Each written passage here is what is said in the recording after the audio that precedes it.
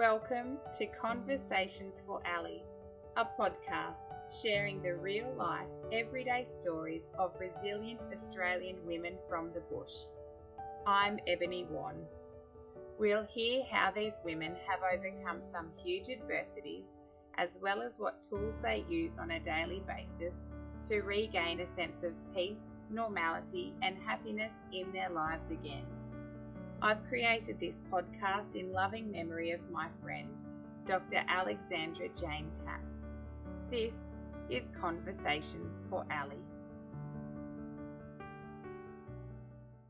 Today you're going to hear from Paddy Lattice. But first, a little backstory. I was born in Moree and grew up on the northwest slopes and plains of New South Wales. My mum's family is from Mungindi on the New South Wales-Queensland border, and I've always said that's the centre of my soul. I had to go away for high school and uni and was homesick for the northwest for 13 years. I knew if I became a teacher that I would get a job at Moree or Mungindi. That was the dream. I've always had a real connection to that country. Towards the end of my degree, however, I met my now husband in Narrabri, and that is where I've ended up. I love it here, and I loved talking about our western towns with Paddy for this podcast, such as Walgett, Lightning Ridge and Brewarrina. 10 years ago, I moved back to Narrabri to do my internship at Narrabri Public School under Craig Jollo, and this is where I met Paddy Lattice, our AEO, or Aboriginal Education Officer. I took an instant liking to her and have always enjoyed hearing parts of her story. I've taught at 9 schools in our district and have learnt that Paddy is an absolute standout in the way that she conducts herself, her inclusive attitude and passion for reigniting her culture with our kids.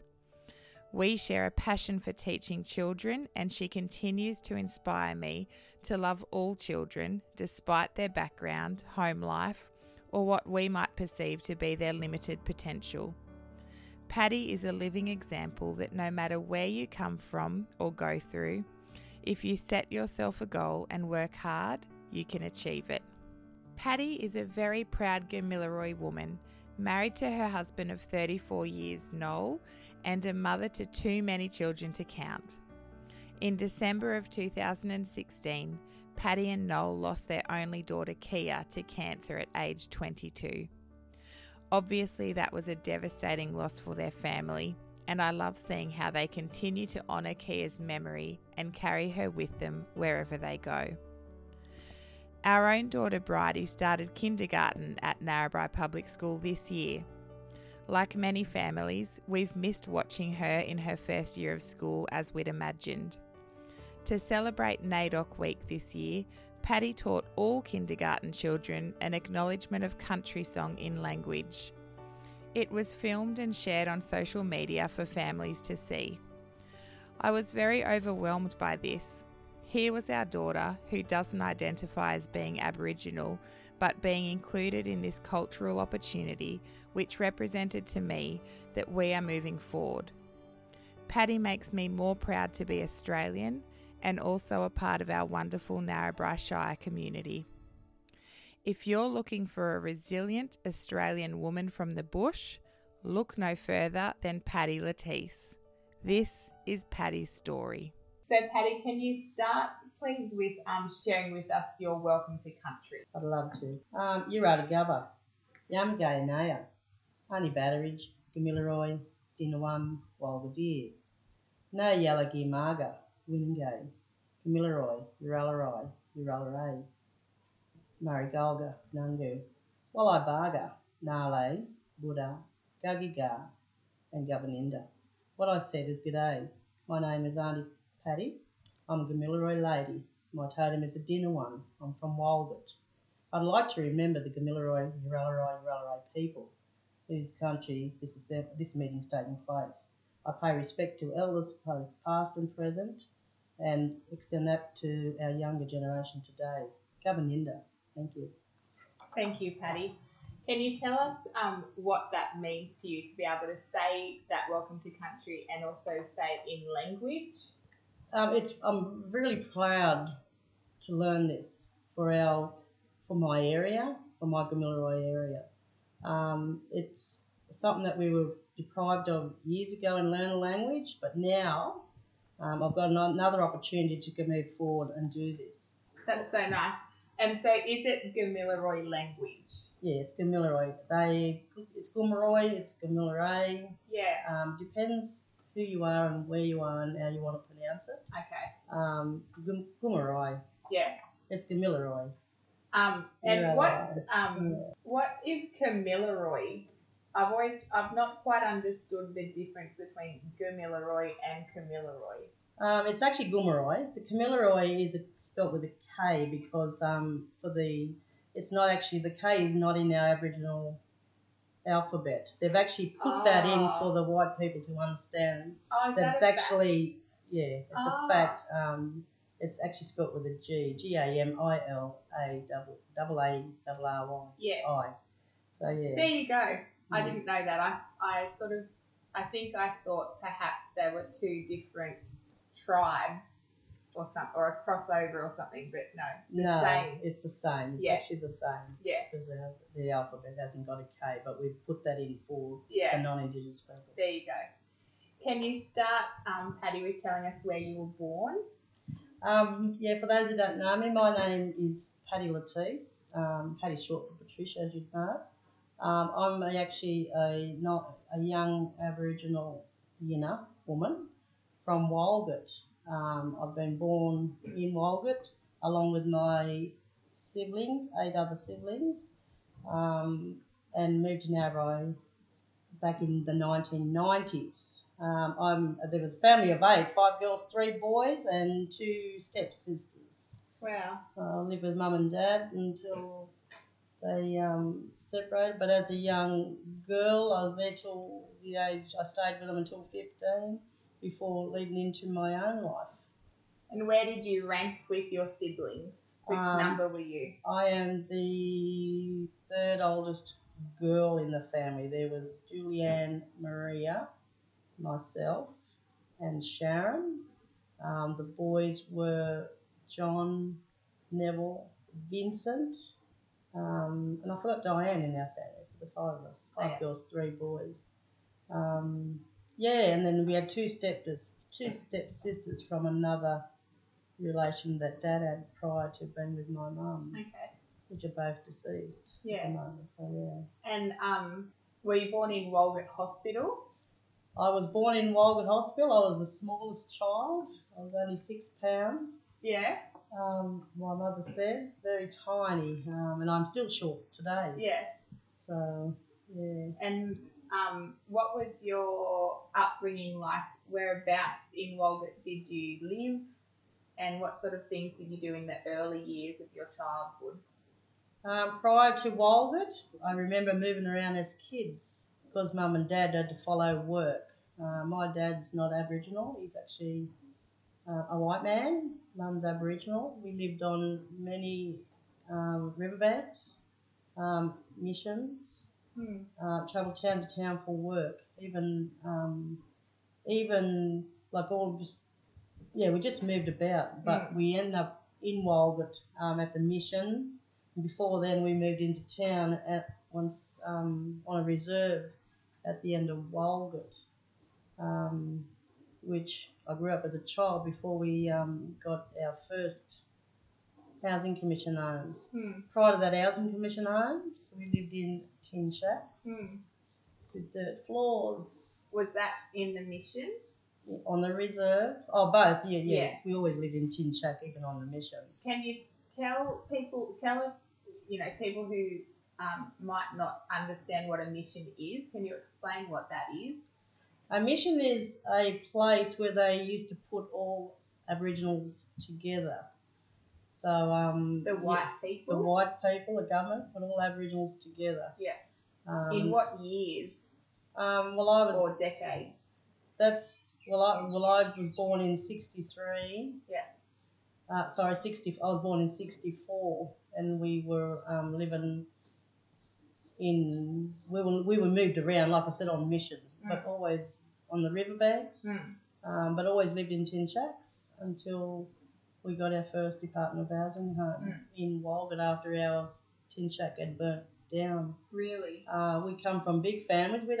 There's not just us, mum and dad and 8 kids. There was aunties, there was uncles that would all live around close by, and then but we all put together. Yeah. At the time. Were they happy memories on the mission? There were happy memories, I suppose, because all the kids was happy, healthy,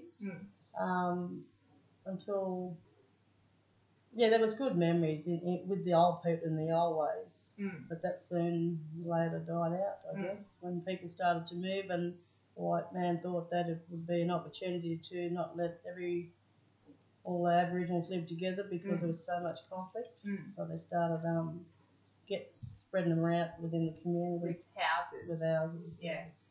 So what did your mum and dad do for work when you said they were moving around working? Mum worked as a nurse at one time, but she was also a cleaner.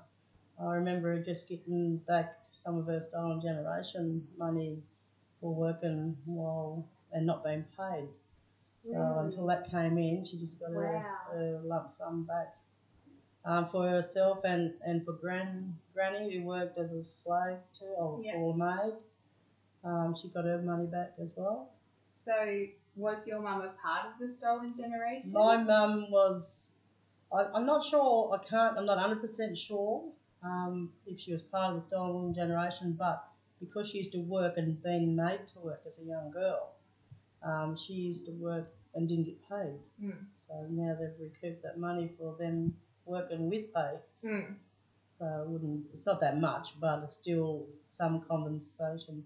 And because mum is not very good with her numeracy and literacy as well, you've got no power to fight because you don't know where to go to or how to come about it to fill in forms without her, knowing how to read and write. So very hard. It's very hard. Yeah. So what sort of things, like what were your day-to-day lives like on the mission with heaps of kids, I guess, especially if you've got aunties and uncles living all together and then they'd all have kids, and did you just all swim in the river and play and cook together and everything? We all helped out. One carted water, one swept the dirt floor. We played as kids right up till the street lights come off because that was our time limit back in those days. When them street lights come on, we were all had to be armed. Really? So that was the condition. Otherwise, Oh, by your parents? By the parents, Everyone would be young at home by then. Otherwise, they used to say the ghost would get you. So it was a big thing back then for us kids to be scared to move along. Imagine doing that now. So there was plenty to do. There's swings, there's cubby houses in the used to make out of trees. We used to play. My favourite toy was a frog. I used to knock out and dress up in dolls' clothes, and use the broken glasses out of beer bottles and that for little chairs, and a bit of fibro, to make little tables and that out. But if you knock a frog out, once it comes through, you can always let it go and it'll play for another day. Cool. So those. Otherwise, we made pegs, put clothes around pegs and drew little eyes on those, and played dolls. And there you go. Very creative. Or roly-polies was another one for the boys. We get 2 milk tins. Dad used to fill the milk tins with sand and put a hole either end and put a rope on it to pull, so it was just like a little car wheel going over up a road track and over hills for entertainment for the boys. So cool. Yeah, otherwise you'd be crow bobbing, hunting, fishing. There's no electronics back in those days, so everyone got to interact with one another. So. And were you able to go into town and do your shopping and whatever? Or? We had a mail run that come out too when we were on the missions, or even on properties. The mail run would drop our bread and deliveries off. Oh yeah. Once they're working out on the farms, the properties. Really fresh bread, exciting on a Tuesday. Yeah. Because it was one of the mail days, so you knew fresh bread was coming. So we'd all fill up with bread and jam. But if it wasn't off week, we'd the old people, mum and dad and all that rest, would cook the Johnny cakes and dampers and that. So just as good. Yeah. That's the bakers. They're great memories. Yeah. And did you go to school in Walgett? I went to school. Growing up as a young girl, going back to school days before then, Mum and Dad given so many of us. It was very hard for me growing up. I come from such a large family, so there was always hand-me-downs. As for the school, I did right up. I done one to year 6, went to high school, and completed year 9. Only year 9 because by this time, when you're coming from a broken family, Mum and Dad had split up. Okay. Right, times were tough, so therefore there was a lot of freedom. So anyway, the family sort of fell apart once they had split. So what year was that, or how old were you? I finished year 9 back in 1979. But is that when they split up, or No, they split up prior to that. Sorry, they split up when I was about 15. Yeah. Because I met my partner today at 15 before I turned 16. Yeah. We're still together, but they sort of parted. So when I walked out of, when I left home, I moved in with my boyfriend because of unsupervision. Yeah. When Mum and Dad went either way, due to unsupervision, and then we just led a easy life in coming and going. So therefore, it led into unnecessary things and meeting boyfriends and that. So had a baby a young age at 16, but I moved in with my partner. We moved from Walgett to Lytton Ridge. But the day that I actually took off to move out of my home was with my partner, and Mum and Dad had just been on the grog that night. She had made a promise a few nights before that she would never, ever drink all our money again because we used to go without. You know, I'd go to school with no socks on, and my brother would go to school with no shoes or socks on, but we'd go to school hungry. There'd been domestic the night before, but you don't say nothing because you're told to always shut your mouth, and knowing that if we said something to the teachers, the welfare would come and then all of us kids would be split and taken away, and so you just sort of suffered in silence. Yeah. But the day that I had walked out at a young age, 4 months pregnant, Mum had broke a promise into not drinking all our money, and so I got cranky, gave through the last bit of change because she wanted to go drinking more, and we only had $20 left for bread. So I threw it at her and told her to stick the money up her ass, and I'm out of this. So I walked off. Hardest day of my life. She's walking along behind me while I'm pregnant with my firstborn, and Noel's walking beside me, telling me not to go. But while she's telling me not to go, I looked down at the bus window and saw all my other younger siblings, 5 younger siblings under me, all crying, saying, "Don't go, Patty, don't go." But anyway, as the bus had driven away, I was in tears, and that memory lasts from that day to this. But in saying that, I always promised myself, because I did move out that day, that I would never live that lifestyle, which I think has got me to where I am today. You know, like I said, that lifestyle was hard. Mum and Dad fought like cats and dogs. We'd have to wake Mum up when Dad was coming home cranky. The dogs would give him away to know that someone's come along. So we'd wake her up to say he's coming, and verse that. We'd wake Mum up to say Dad's coming. But anyway, very rough and tough life for the domestics.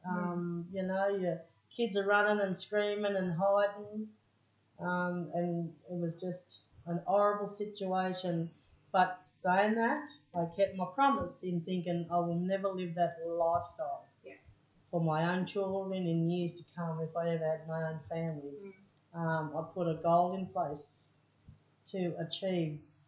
As soon as I walked out that day with my unborn child, I looked at my belly and said, "I will never live that lifestyle for you." So anyway, and I kept that promise. I kept that promise. Of course. Yeah, that's amazing. And I know us sitting here today is because you have kept that promise. So growing up, like in primary school, did you know that lifestyle that perhaps your parents were leading, that wasn't right? Were you aware that it wasn't right as a little girl, or that it wasn't good for you, I should say, or that it wasn't a stable environment? Did you know that? I didn't know at the time. I sort of kind of knew at the time. Once you started looking around, and so, but we were warned, so you don't say nothing. You just keep it to yourself. Yeah, and I guess Walgett, the Indigenous population is high, and I guess that was a big problem with a lot of families. It was a big problem. There was 98%, the last reading I had, of unemployed Aboriginals within that community. I've been gone now since I've left there years ago when I had my baby, but I often go home to visit my mother. Yeah. But I went. I'll take a step back. I've actually had my baby. I went that day. I went on the bus. I moved to Lighton Ridge, and we got a caravan. Noel and I, so we had our little boy there by this time. Yeah. But we moved from there back out to Brewarrina. We moved from there to Brewarrina because Noel's father lived on a property, and my husband's also, he's a farmer. Yeah. So he got the job on a property out there. We lived, between Brewarrina, 40 k's from Brewarrina, 30 k's from Nyngan, and then 80 k's coming back to Walgett, so we're sort of in the centre. Yeah. But so when we moved, but we ended up coming back, so we sort of done the rounds, Walgett, Lighton Ridge, Brewarrina. With a baby. And I never. Who was your baby? But my baby Kenneth, Mrs. Kenneth was born then. I was still angry with Mum 5 years after, so I thought I never found a babysitter for him. I would not let my child go with anyone for the first 5 years of his life, knowing that I could not trust anyone. Yeah. And I just had that fear that this is my child, this is my responsibility. So for the first 5 years, I didn't even see him. I didn't take him back for them to see. But anyway, I ended up growing up a bit more and a bit wiser. Yeah. You're very young. Yeah, very young. Yeah. So I had to grow up fast, So, but anyway. And did you work, or was Noel just working? Noel was working at the time when we were out of Brewarrina. And then when school came, the only reason why I moved back to town because Ken had started school. Okay. So we moved back to Walgett by this time. And so I got a job got a housing commission in Walgett then with my new family, Noel and Ken and I. Yeah. Got a little housing commission home.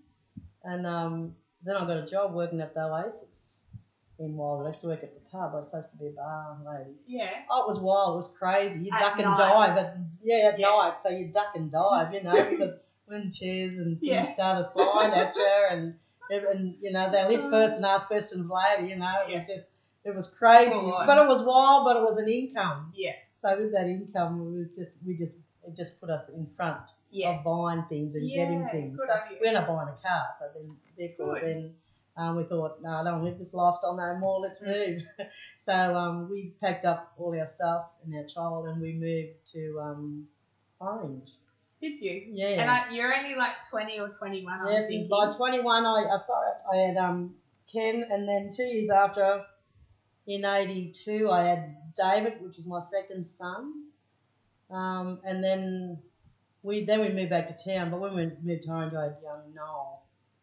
Okay. So I got three boys. Yeah. And they were all beautiful kids. So we moved in Orange right up until my youngest. I think we spent 7 years in Orange, and then we moved back to then I moved from Orange to Narrabri. What took you to Orange? Noel's mother lived in Orange. We thought we'd do a change and scenery, and then he wanted to say, well, why don't we move to Orange? Something different, a bit bigger place, more opportunities in working, but not so much in working, but a career for our children, because looking around at Walgett at this time and at the Ridge, and also Brewarrina, there was nothing, and I wanted my kids to have a life. So we thought we'd pack up and go to a bigger place. Stayed in Orange for 5 years, and then cotton chipping started, because we used to do cotton chipping. We thought we'd bring the season back in Orange while we'd done the oranges and apples in Orange, picking, making money, still saving. Got a transfer I'll take that back. We'll come back up to Weewa to do cotton chipping and look through Narrabri, and oh, it's lovely. I'm going to come back here and live. Yeah. So going back to Orange, packed up, put in a notice board. Anyone wants to swap to move to Orange. Lucky enough, a family, the Termies wanted to move to Orange, and we done our swap. Oh, there you go. Yeah, so which brought us back to Narrabri full time. And my husband said, then this is closest to Walgett that I'm going, so if you want to go home, you can go on your own. Yeah. But Narrabri was beautiful, loved it, fell in love with the place, and then we bought. Ever since. Ever since. Yeah. Is Noel Aboriginal? Noel's Aboriginal. His mum's very dark, and he also has got a white father, non-Indigenous father. Okay. So. And he has a strong work ethic by the sounds like you. He's a workaholic. Yeah. He was very bad workaholic. Where does that come from? Did he have a similar upbringing to you? We just wanted to do so much. His father taught him everything, but he was just one of these kids that would just want to work and want to go all the time. Won't hardly sat down, you know. He just wanted to work.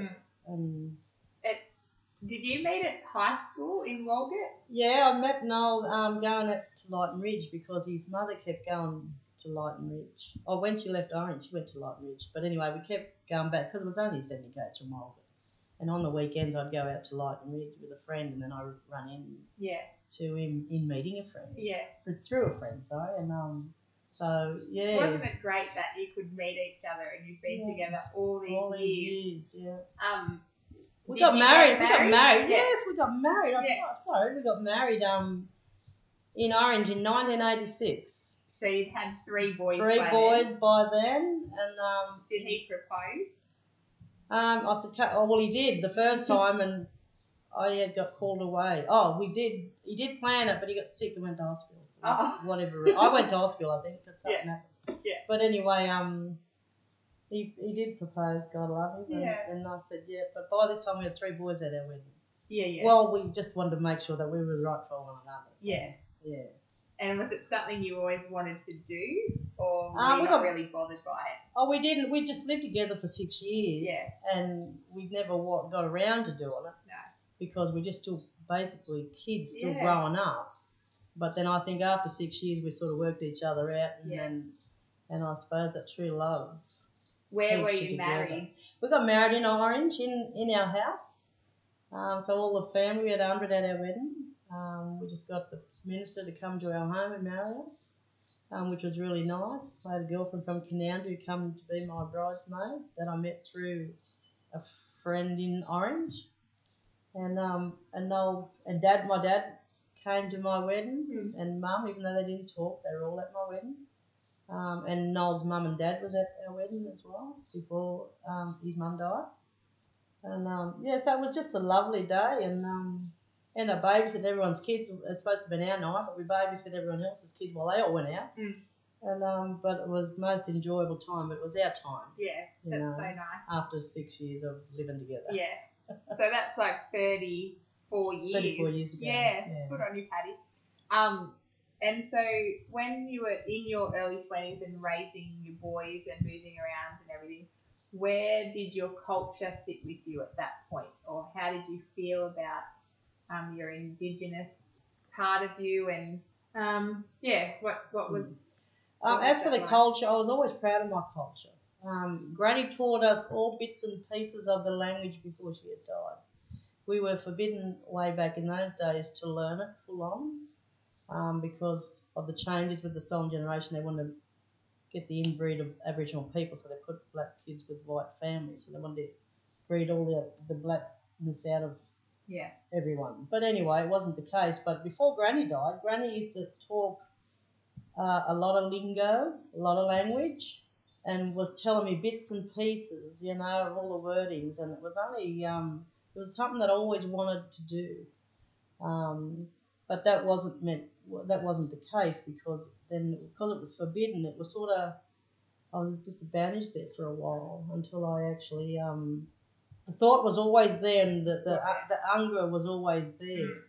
But I think because of the work I was doing, a few jobs that I had, and the young family at the time, you just sort of put things on hold. Yeah. And it was only like the last 6 or 7 years when I come back. The last 6 or 7 years, I really started getting back into the language side of things in doing a course. I did do a course way back years ago when I was with Department of Community Services. We've done a language course, which was really nice, and went to Sydney for that. But unfortunately, there was people from Stolen Generations in that class that wouldn't allow the class to go ahead, and it was all the information I really wanted to learn. But now I've enrolled in a class here with a teacher that's from Dubbo that travels across.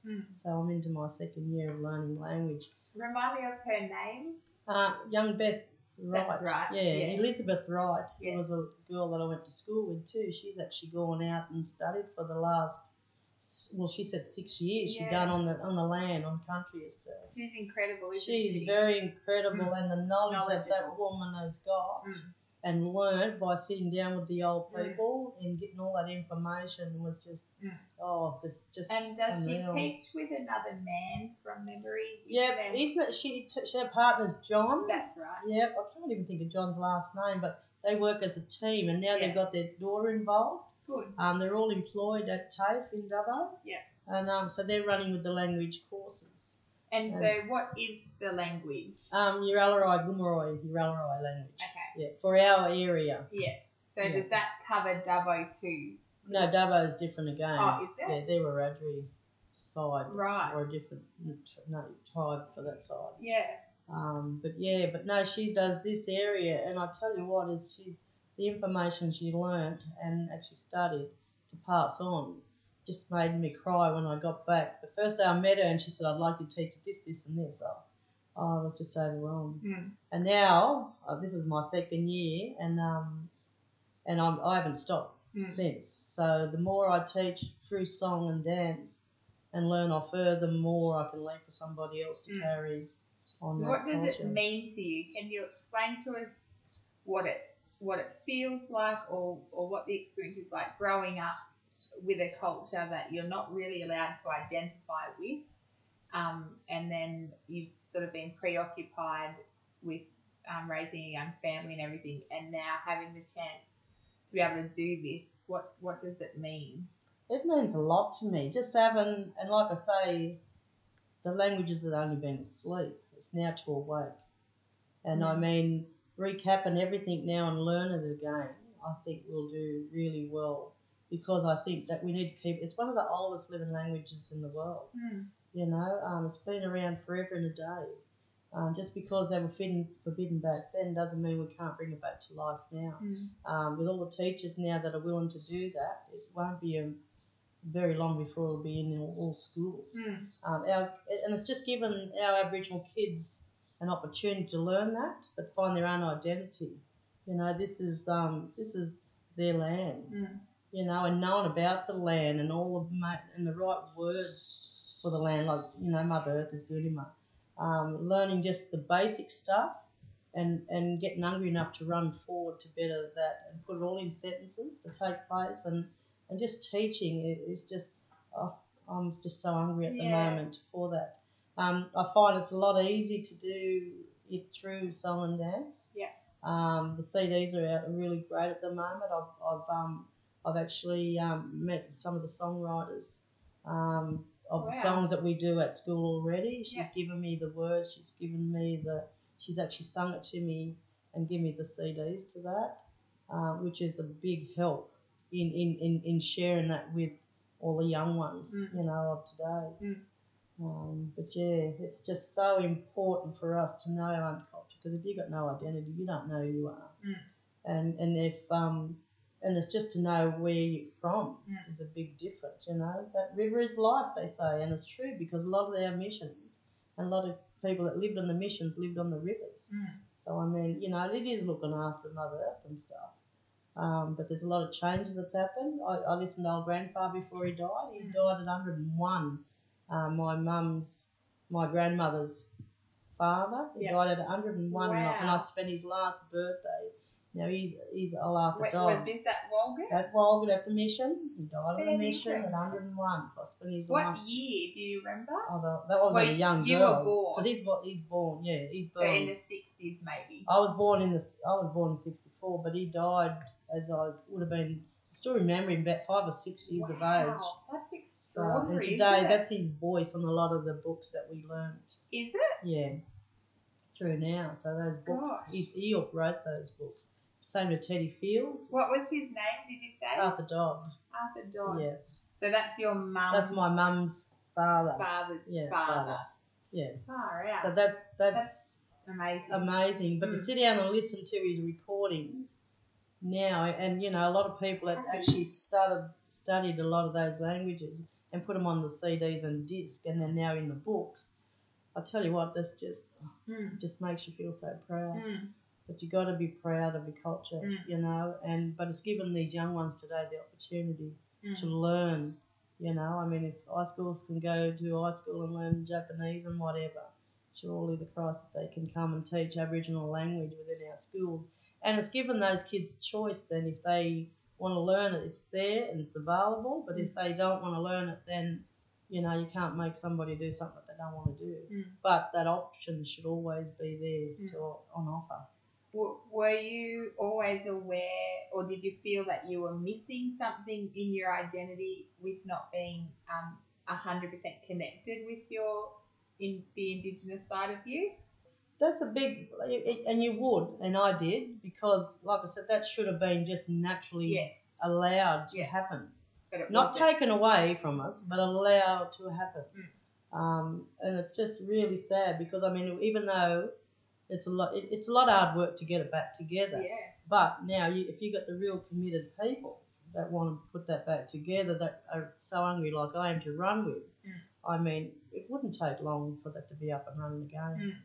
Well, we're witnessing it before our eyes, just what you're doing at school. We can see how quickly the children are interested and adapting and engaged with it all. And you're just one person doing that. So no, for them to be proud, and even the non-Indigenous kids who are doing the dances, you know, just representing our totems, our animal dance, you know, just the smile and on their face, and just the happiness inside, and giving them and the thank yous to say thank you for giving me that opportunity to be part of your dance. Yeah, you know, that is really priceless in seeing that, and just that decoration or that paint. Yeah. Or that bit of material wrapped around their arms, you know, it's given them, it represents, you know, the culture, our culture, but they're so proud to also, you know, display it and be a part of it. Yeah. What is the totem? What is your totem? Well, I'm a Dinawan, which is the emu for out at Walgett. Depends which little area you are. You got the Samgoanna, and you've also got the Gugai Brewana, but it depends where you are. Yeah. You can always be presented with an honorary totem if you're up this area from now. There. There as well. From elders and Aboriginal people. Did you always know you were the Dinawan? Yeah, always known I was a Dinawan. Yeah. Because I've always known I was a Dinawan, and then that I have doubt thinking I was in this area. No, you're not. You're still in. Just because you moved to Narrabri doesn't mean you got to change. Yeah. So, there you go. Now, going back to your children, you had 3 boys. Did you have any more children after that? I did have another one after that. I had my last boy was born in 1990. Actually, my last boy was born in 1984. 10 years after that, I had a girl. A beautiful baby girl. I named her Kia Louise. She was born in Narrabri, at the Narrabri District Hospital up here in the old one, and that year I built my new house. So she was very lucky and a blessing. So I actually took her from the hospital straight into my new home that we bought. Kia, unfortunately, Kia had passed on me in 2016, she got diagnosed with cancer. It was very devastating. It's taken me a very long time to get back on my feet. I grieved the first 12 months, and I still grieve every day, but the first 12 months was the worst 12 months of my life. Was the worst 12 months, and that I had to come to terms that she was really gone. I get cranky with the hospitals, and I'll say this, I get cranky. Yeah. But she got she actually started a new job. It was 5 years ago today that her partner Stephen, she had a partner before she died, because she died at the age of 22. And a memory come up yesterday that her partner Stephen, had decided to go wakeboarding on a day without her. He only had to wait 2 more hours, and anyway, it was the first day this young girl of mine started a job at the Shire Council. Anyway, so I goes up to see Key, and they said, "I'm sorry, Key has just left because her partner's been in an accident." Oh, no. Anyway, I said, "What do you mean?" He's been helicopter out at the lake. He's been run over by a jet ski. He's on the ski, but fell off, and then another jet ski ran over him. Right. Jet ski. So anyway, memory come up yesterday. Yeah. 5 years. But anyway, it was the first day of job, and we're off to Tamworth. She cried all the way over, all that night, until we got there and we saw him, and then she just still cried. As black eyes and broken limbs. Oh, she was just devastated. But anyway, he was just such a beautiful man, and actually stuck by her through her sickness then. Yeah. We found out a bit later that she got cancer, but we started off with lymphedema. Her legs started to swell up, and we couldn't wonder why it kept swelling up. So anyway, we took her to the doctors, and then they've taken a lymph node out. But after that, it kept swelling, and then the belly started swelling, and then the body started swelling, and so we got to a specialist. They sent us to a specialist down in Newcastle. How old was she at this point? She had it for 2 years, so she was 20. Yeah. She was 20, so for 2 years, she suffered through sickness. I'm just sad that I was disadvantaged. No one I trusted in the profession, in not knowing much about all the sickness. Yeah. She had the lymphedema, so we went and said they sent us to a specialist. So therefore, when I was sent away for a padded leg breather that you put around their legs, so that it just automatically comes to circulate the legs and stuff. So we tried that for a while, but then when they started to, she started losing iron. I was one that I should have asked questions, and I asked today that if any young mothers out there get sick children, always ask the reasons why. If it's only blood transfusion, whether it's just iron added to your body, whether it's anything, cuts and abrasions or broken limbs, what the cause of it, always ask questions to why. Trusting in the profession. She kept swelling up for a good 12 months, year and a half. So was she undiagnosed? She was undiagnosed because the specialist we went to didn't know what it was for a long time. So we kept going for 12 months and they had no idea what it was. So we wasted 12 months there. And the swelling weren't going away, and the fluids had to be going somewhere. So anyway, while we continued for them to work out what was wrong with her with the lymphedema, the fluids of that illness had gone up into her body and attacked the ovaries. But anyway, attacked the lungs first, sorry, I'll take that back. So therefore, then she got sick again, and I took her to the doctors, and she said, "I've got to go to Tamworth." She said, because she couldn't breathe, right? She started getting chesty coughs. For months and months, we're telling her that she can't cough, and that she's just so sick. So they kept giving us antibiotics, send us home, antibiotics, send us home. And anyway, through this particular day, then they sent her for a, with MRI, we've done blood, we've done MRI many times, we've had CAT scans that many times. Sent her off then because of her chest infection. They even locked us out of the hospital. We was over at their visit, and then they thought that she caught tuberculosis coming back from a trip. Really? So we were they had isolated. Yeah, so we couldn't work out. And was this all in Tamworth? So they drained it. Then they find out they drained her lungs, right? Because she had built up a fluid. Yeah. So anyway, we let that one go, and then 3 weeks after, their lungs filled up again. So we went for a further drainage, and not thinking, I'm trusting the profession. They know everything, that's their profession. What's causing this? This is where we never asked a lot of questions. What is causing this? So anyway, the second drain, and then the third drainage, we got flown to Newcastle. And that's when they finally worked out that she was diagnosed with cancer on Mother's Day, which I hate Mother's Day. What sort of cancer? She had it was an incurable cancer, sarcinoma, Yeah. something like that. But anyway, she had that, but it was incurable. We never asked when they done the last drainage. Then they come back and give us the results and said that sorry, but your daughter has got cancer. She just cried. I just cried for her. Anyway, I only made to stay out there, and all the rest of the family's on the way because given that when she flies out, we all get together, which is we are very family orientated. And so the Mother's Day come, Steve's mum come, and we're down at the we take her out to lunch outside in the gardens at the hospital. So anyway, but that was all right. So after that drainage, and we found out that she had that, we come back. We never worried about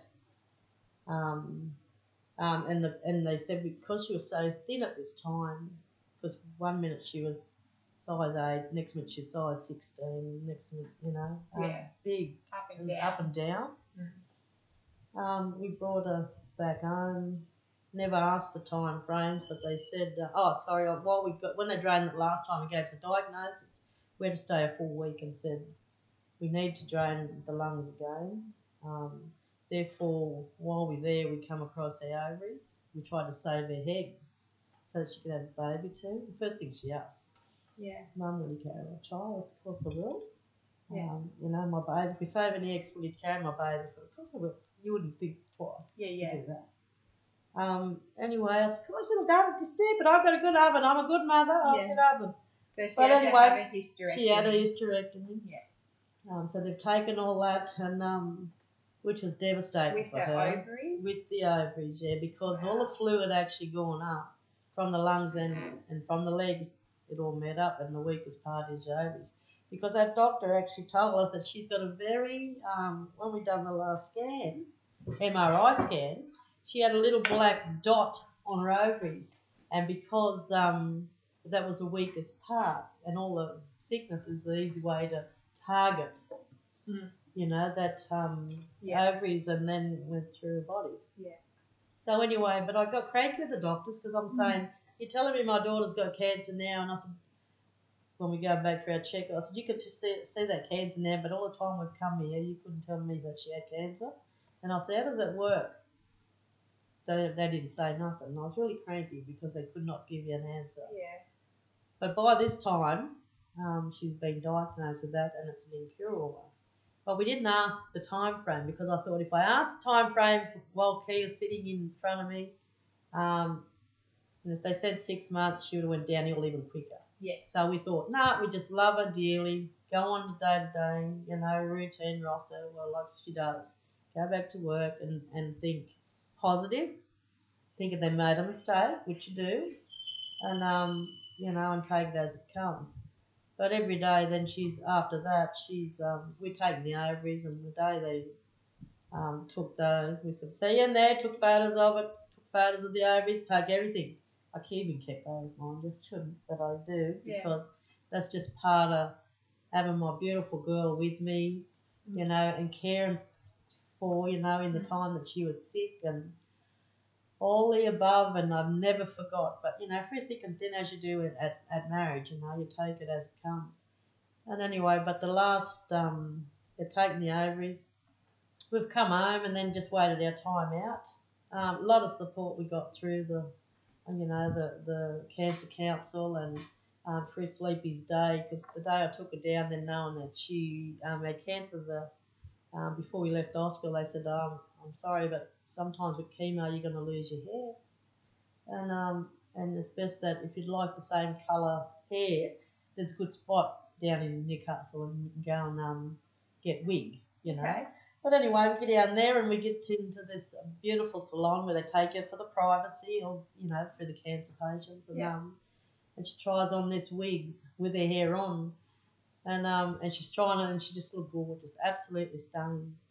Anyway, when it come to the time, then she chose a beautiful wig, and they said, and guess what? They said, there's an organisation down here called Sleepy's Day, and they help young kids with cancer.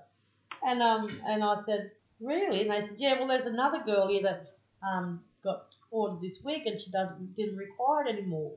And you know, they've already paid for it, you know, because wigs don't come cheap. They're $500 and $600 and $700, you know. And he said, here's a number here.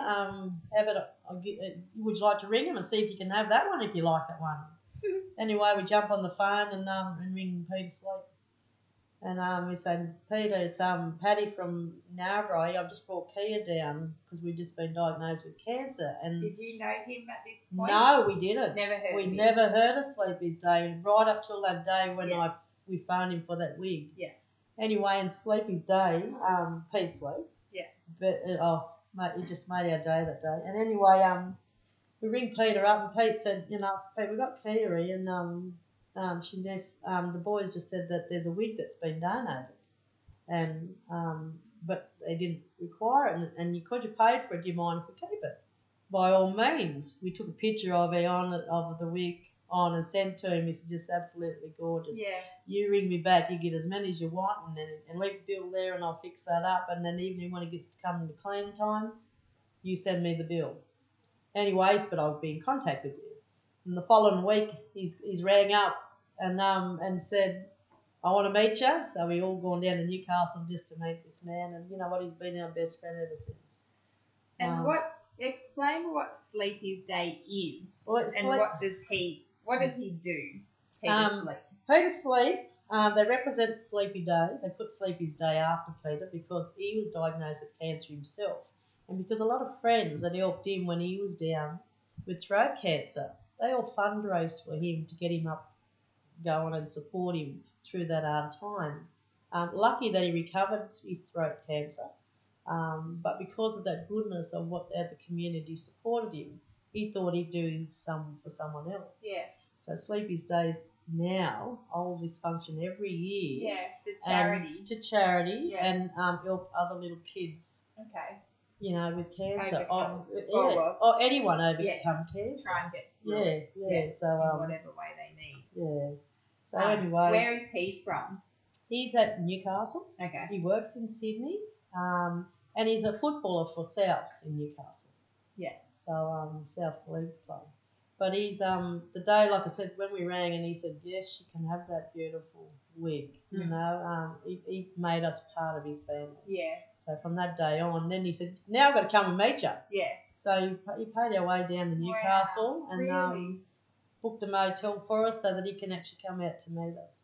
But, you know, when we got that wig, going back to my Kia, we had to shave our hair there and then because it was starting to fall out this time.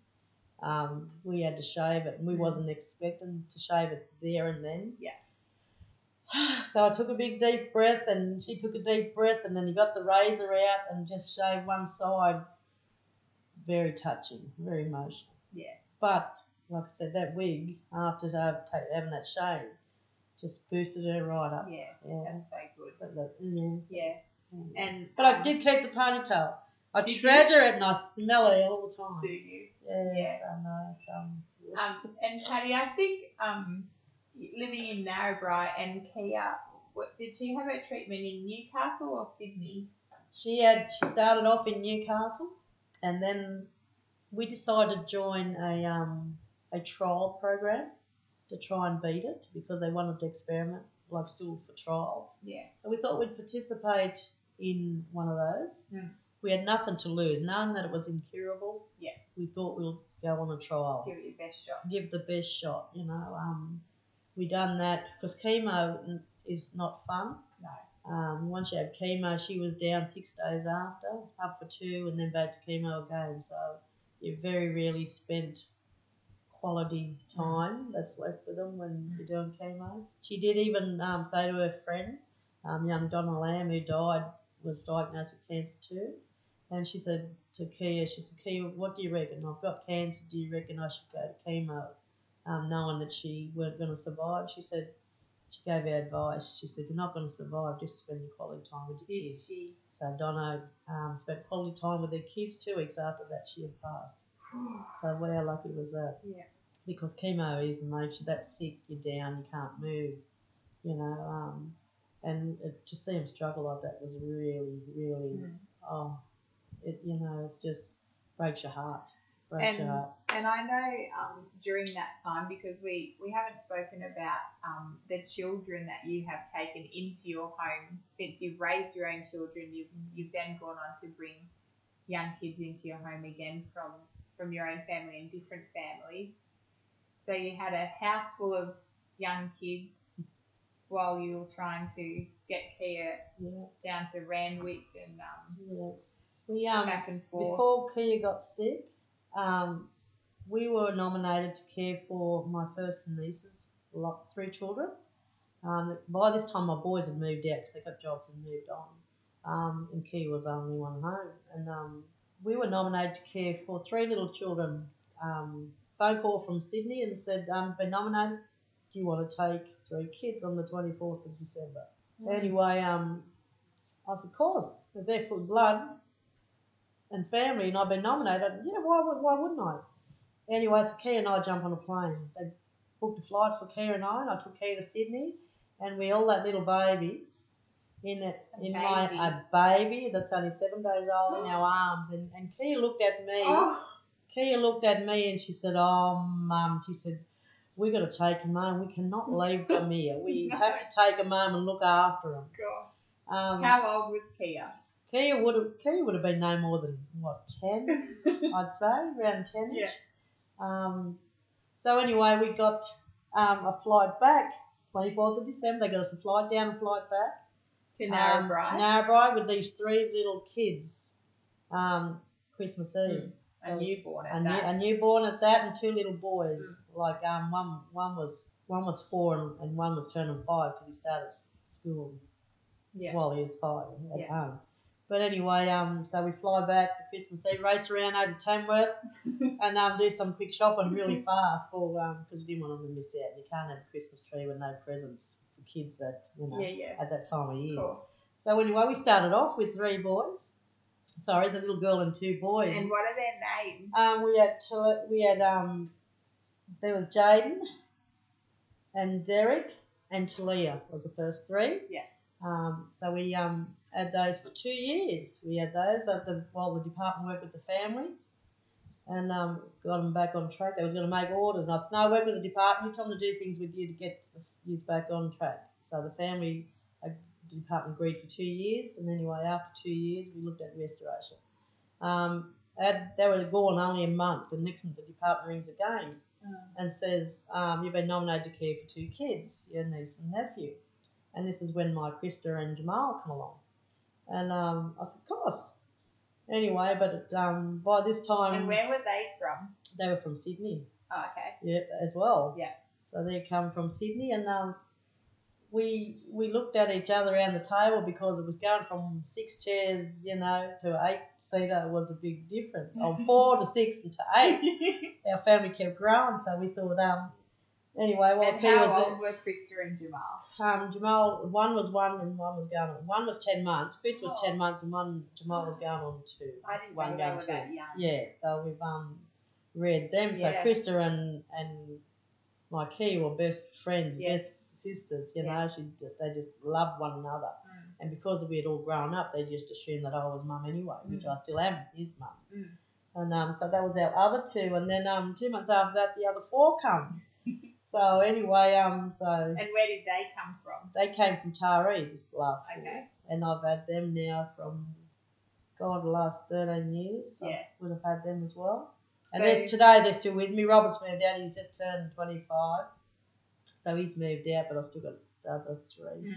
And Vincent every so often. So So how many kids have you got in your house at the moment? I'm actually got another one I'm caring for short term. So we've got 9 kids, and Noah and I. You obviously enjoy having them. Yeah, I enjoyed that, but you know what? Going back to Kieran, when I got the 3 after Jamal and Krista, they were only supposed to be short term, but now there's no long term placement, so I've had them for 4 years. Yeah. But even with that department, I have to thank the department, because when Kia got sick, I could have given all those children up. So when I used to go to Sydney, Noel used to have all 8 kids to himself, because Kia, Steve and I would go off and you know, while he'd leave him here.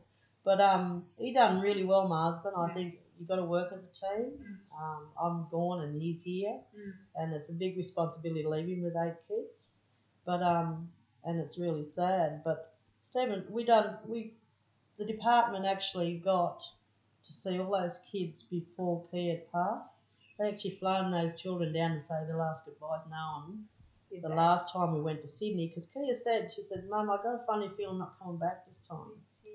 I said, here I am, don't be stupid, quick we get out, quick we get home. Stephen's picking us up at 3:30 because he's stuck by her. Yeah.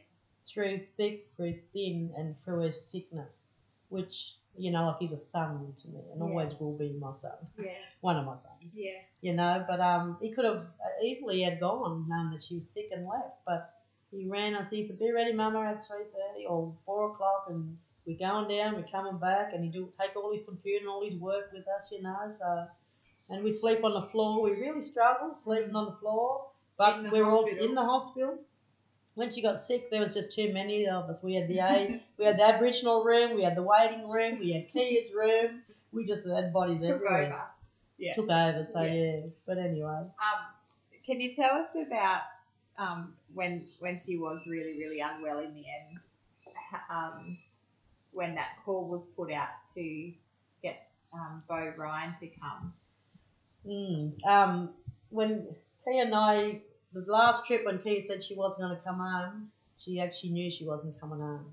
She accepted actually the possibility of dying, which is really sad, because it was hard for me and Stephen. We just looked at you, cuddled one another and just cried.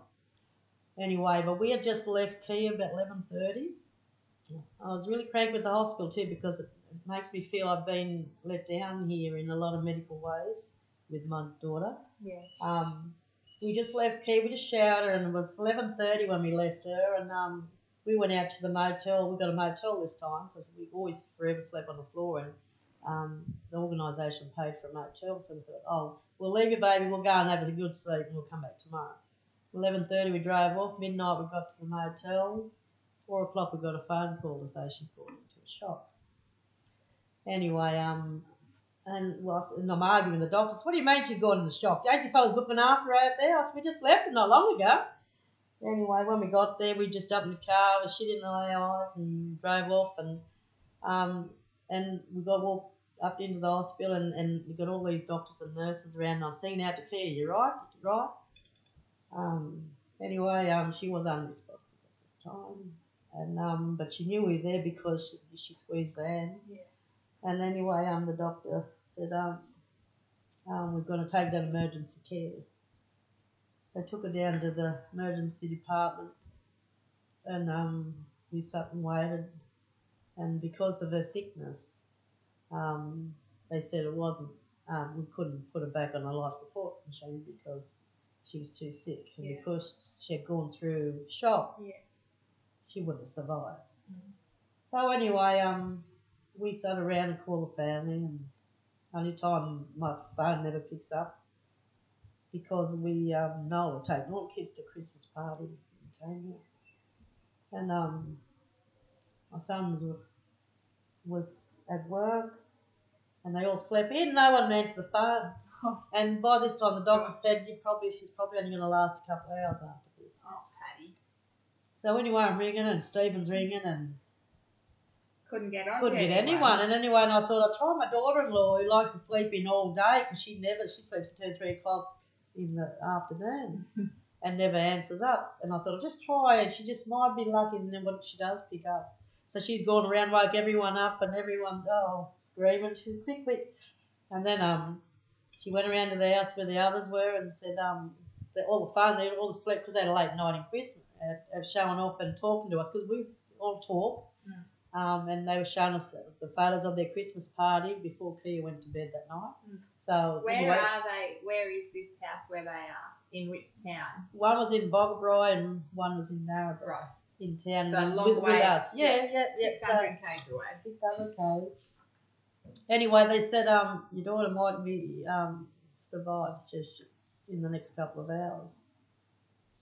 But anyway, and all me and Steve-O could do was just cry. Yeah. And I said, well, if that's the case, then I said, I want her sent home. If she's going to die, I said, I don't want to die here. I want to take her home. Anyway, and because of the lungs, you couldn't take her home because it was easy. She wouldn't have survived the flight, knowing that because they kept draining their lungs. Yeah. She weren't going to survive, so it was easy to stay there. And then all the family come from everywhere. There was about 30 in the room every time. So we had to rotate. Because there's 30, 60 of us, we had to rotate because the room and the nurses saying, God, that daughter is so beautiful. She said, you got no one. A lot of these people come in and die and don't even get a visitor, and yet we've got to you've got 3 rooms to occupy because we need to rotate because we're out of towners. We have nowhere to stay. No. So anyway, it was just,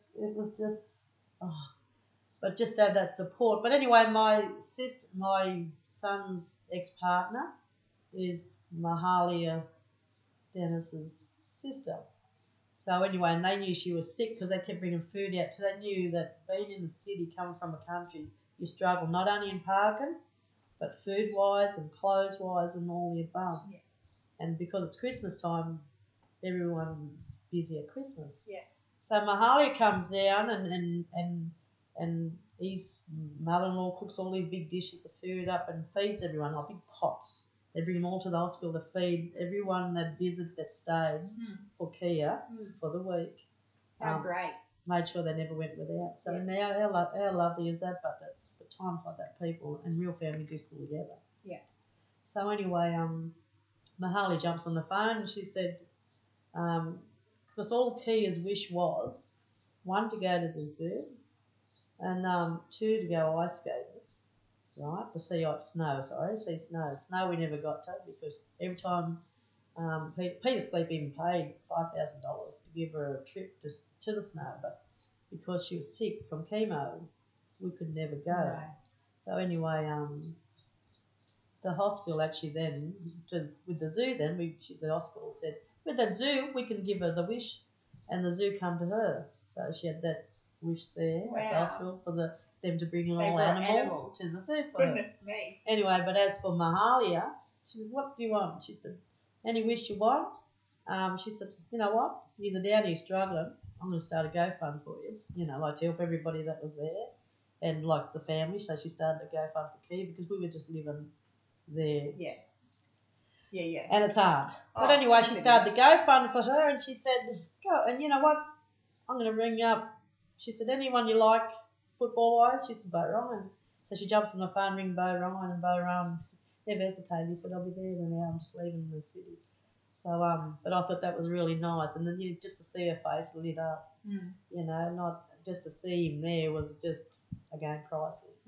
And then when Sailor come the next day and when Bo come back a week after to see her because those 2 hours, because no one wasn't there, Kia knew that she was going to go, but she held on until the whole family arrived.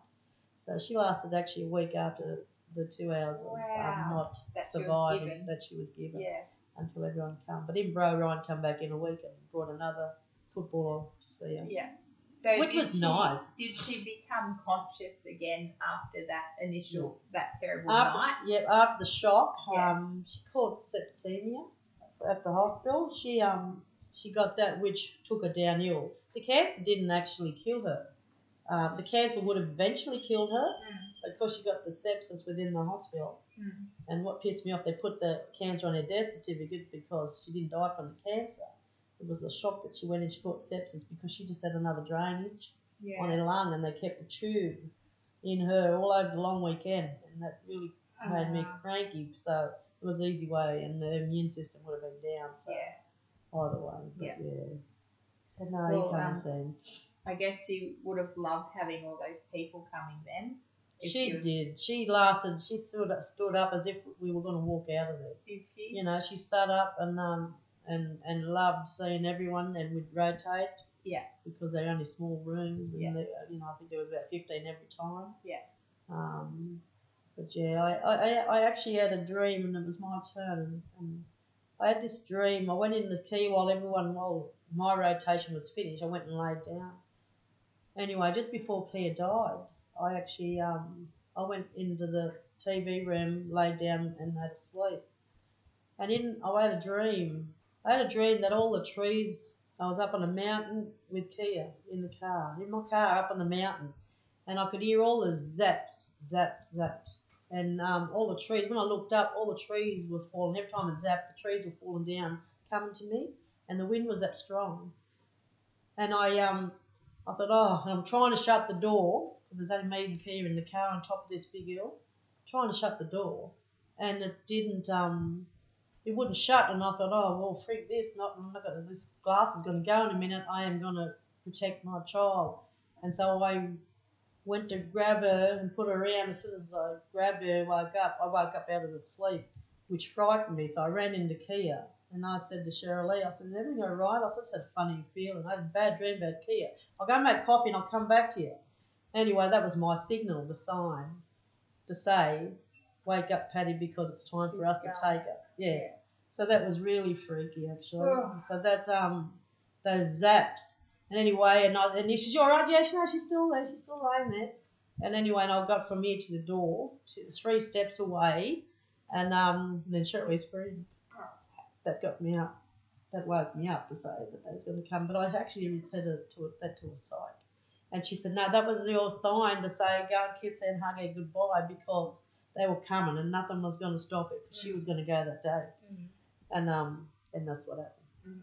So yeah, but anyway, it's just and I know, like she was brought back to Narrabri, and her funeral was in sort of a big auditorium in Narrabri. I was there with about 1,000 other people. Do you know how many people were there? They said there was over 2,000 people at a service. Yeah. Beautiful service. Yeah, we had police escort, and but the friends and she's open. The hearts took a liking to it, because she's just this loving, caring person. She just won a lot of people over. Yeah. And your whole family. Yeah. Yeah. And the community, and with that, community support was just unreal. They offered the service, and they offered food, for the after service and that. But just to have that many people support you, I mean, there's a lot of people I couldn't even get around to. But I think I cried, and you know what? I didn't cry at her funeral, but I think I cried so much, which led up to her being sick, that I actually ran out of tears. Because nothing worse than laying near your daughter in bed next to you on a breathing machine, listening to that air going up and down. It's just too much. Yeah. But anyway, we treasured every moment and just loved her to death. And I still love her, and there's not a day go by that we don't think or dream of her. Or And you've got your amazing boat dedicated to her. We've got our amazing boat dedicated. My husband's uncle, George Williams, had painted our boat, because he never had an opportunity to meet Kia because of their distance in locations and family conflict way back in the day. So he's made up now for that in being sick himself. But he thought he'd do Aboriginal art all around our boat and put Kia in that as a spirit. And tells Noel now that, because he's only got 30% of his lung, he's going to meet her very soon. So when he gets up, he's going to say good day to her straight away and give her that kiss and hug that he should have always done way back in the day to make up for all the lost time. And I thought that's really nice. I'm just remembering after Kia died, I think you were nominated or won a local Australia Day award. Yeah, that was a big shock. What was that for? I won the Australian Day Award for Narrabri, a citizenship award. Okay. That's all once a year. Someone kindly donated me for my good Nominated you. yeah, nominated me for Yeah. my caring of children and the Yes. things I've been doing for the community. Yes. Because unfortunately I wasn't here that day. I was out voting again. Yeah, because I don't think you thought. Yeah, we you went in would- town. I never thought over No. a million years of winning something like that. You Yeah. know, it was a very a lovely opportunity to win that. But Yeah. it goes to show that people have seen what I've been trying to do. Yeah. You know, for all They the noticed. others, and they've noticed something good about me. So It's so I good, just thank Patty. whoever it was to do What that. year was it? That was actually 2 years ago now. Yeah, Yeah. 18. 18, yeah. And so you and I know each other because we work at Narrabri Public School together. So you're the Aboriginal Education Officer there. You've been there for 13 years. 13 Is years, that right? over 13 years Yeah. I've been at that school. Can you Yes. tell us what you love about it? Love the school. I've been there for a long time for me to be still there. I love the learning. I've learned heaps off those classes, off those kids, but then I teach heaps now in the things that I'm learning. So I think that's a two-way street.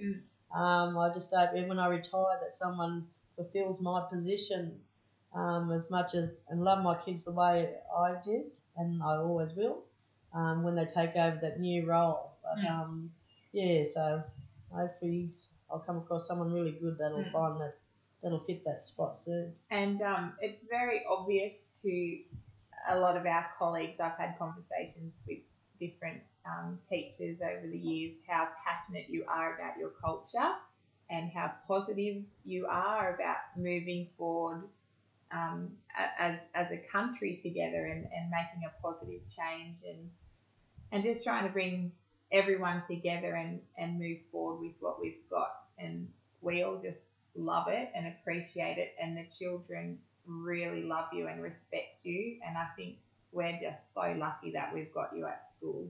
Oh, that's nice. Yeah. And I love being there with them too. Yeah. And you know what? They're not black kids, white kids. They're all my babies. Yeah. And that's how it should be. You call them too. And I call them that too, yeah.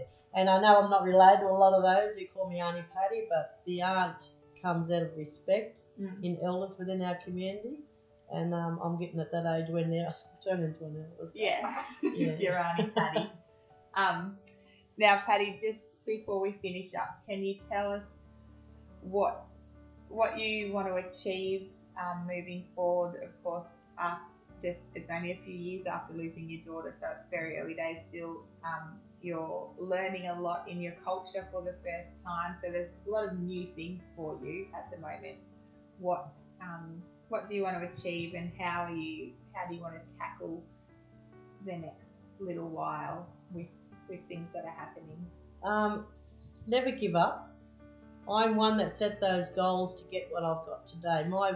My original dream was when, as a child, in living through hardship, all I wanted was my own house and my own car and a pool. I've achieved all the 3 goals, but that takes a lot of hard work and not giving up. So anyone out there that wants to achieve a goal, who's suffering silence, keep that head held high. Never give up. Ask questions. Like I said, I never asked enough questions, which, I could kick myself, but the things I didn't know, I still went on with. And, if we make mistakes, we learn from mistakes. And if we don't, nobody pulls us up, then we think it's right. So I just, but never give up. Follow your dream. You can be somebody, and hopefully one day when I'm in my wheelchair, you can come back and say, thank you, Patty, for that advice.